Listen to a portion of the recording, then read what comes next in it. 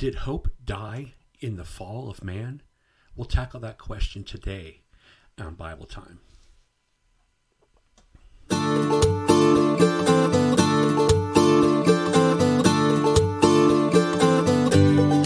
Good morning, everyone, and thank you for joining me for Bible Time.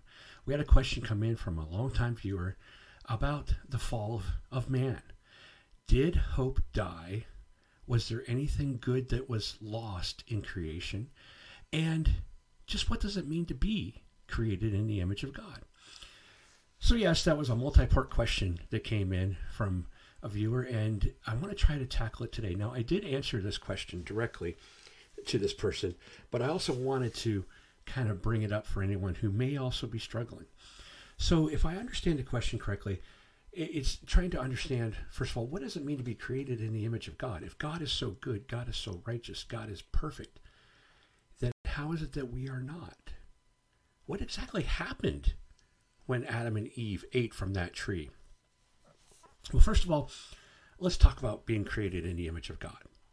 Yes, Adam and Eve were created in the image of God. Now, an image of something is not as powerful as that something. Let me give you an example. If you take a Hot Wheels car, let's say it's a Corvette, a 1980 Corvette, okay? That was always my dream car when I was growing up. And I had a little tiny Matchbox or Hot Wheels, I'm not sure which one it was, a little Corvette car. I could open the doors, I could pop the hood, I could see the engine. But you know what? When I turned 16, I could not get inside that car and drive that car. No, because it was created as an image of the real thing. I never did have the real thing, but it itself did not have as much power. It looked the same.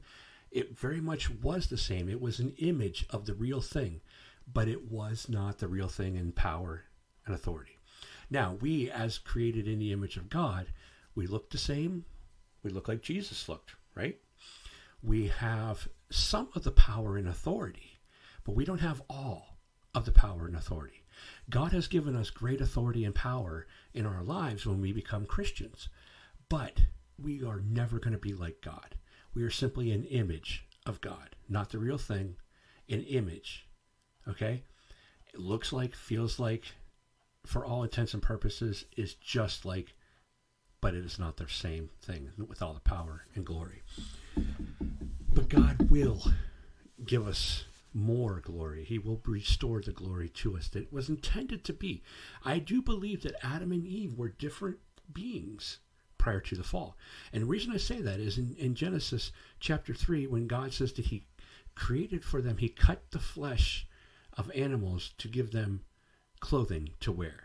So they were different. There was something probably different about them, that they didn't need this protection of skin that God put upon them, this protection of clothing, so they could, and they realized that they were naked, okay, and they didn't realize that prior to eating from the tree of knowledge.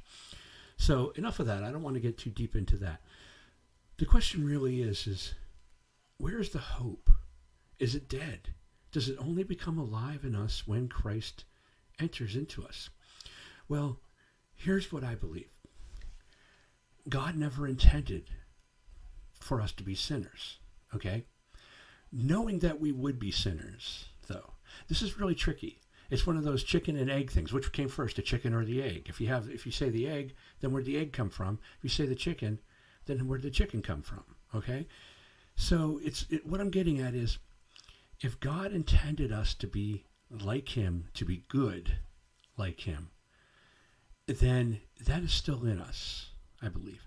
But sin, in a sense, covers that up. It has taken over.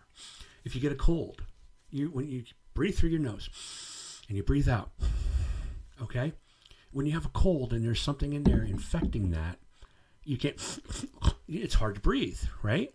And it's really hard to breathe out. Sometimes you can't smell. So you certainly have trouble, and you become something less of yourself. There's an infection.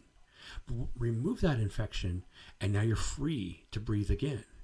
We have an infection within us. It's called sin.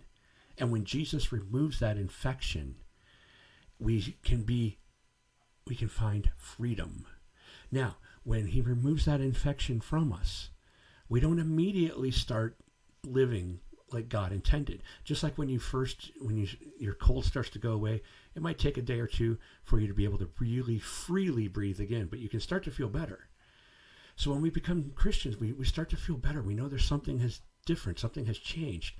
But over time, as it grows in us, and it takes a little bit longer than a cold to go away, but as it grows in us, we realize, I don't want to do the things I used to do. So it's not like it was destroyed. It's always been in there. It's just now being able to be free. Because Christ brings incredible freedom to us when we allow him into our hearts and we accept and believe. The Bible tells us in Romans chapter 10 that we confess with our mouths that Jesus Christ is Lord, that we confess our sins, that we confess to God with our mouth, and that we believe in our hearts, and then we find salvation in Jesus Christ. But when we do that, it's like a cure for that illness. Now, just like something like the Epstein-Barr virus, when you have it, which is the virus that causes mono, if you get that, it stays within your body, okay? And at times it could resurface as shingles or mono again. But it stays within there, but it becomes dormant and it doesn't affect you. Just like sin, it is in us. It does not get completely eradicated from us. It can rise again, okay? But Jesus keeps it dormant. The Holy Spirit comes in and renews us and refreshes us and keeps us alive. So hope is not dead. It is actually there within us. Good is not dead. It was not destroyed. It's just dormant until Jesus comes in and frees us, cures us of this dreaded disease. And though the underlying sin is still there, what has ailed us, it is dormant. And the more that you get closer to God, the more you establish a relationship, the more you experience the Lord, it comes out more, the goodness that is in us. We are not good without Jesus, though. The sin overtakes the goodness. So I don't think it was destroyed, but it was simply just hidden. Now, there was a question about Romans chapter 8, verses 20 and 21.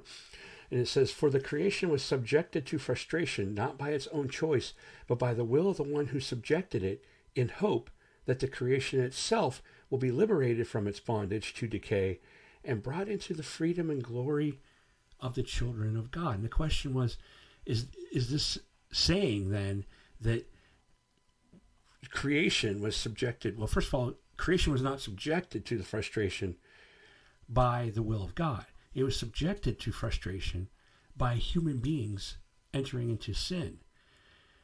God created everything to be good. Sin destroyed that.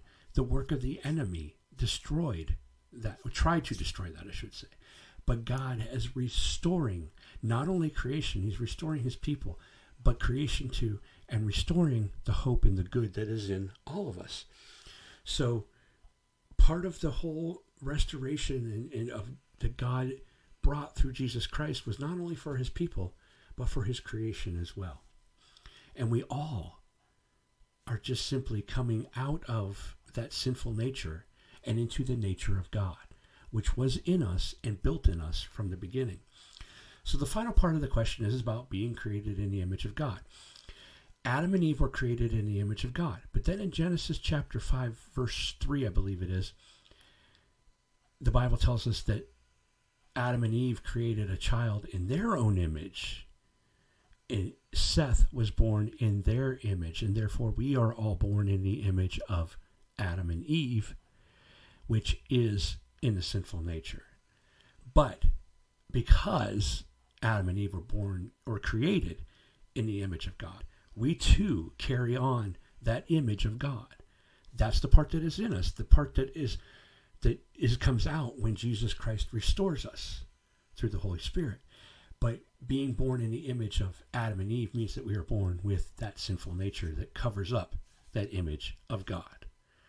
I hope that was not too deep. I hope that was not too complicated. If you have any questions about this teaching, please let me know. I'd be glad to further expound upon it or even talk about it again on another Bible time or at the table.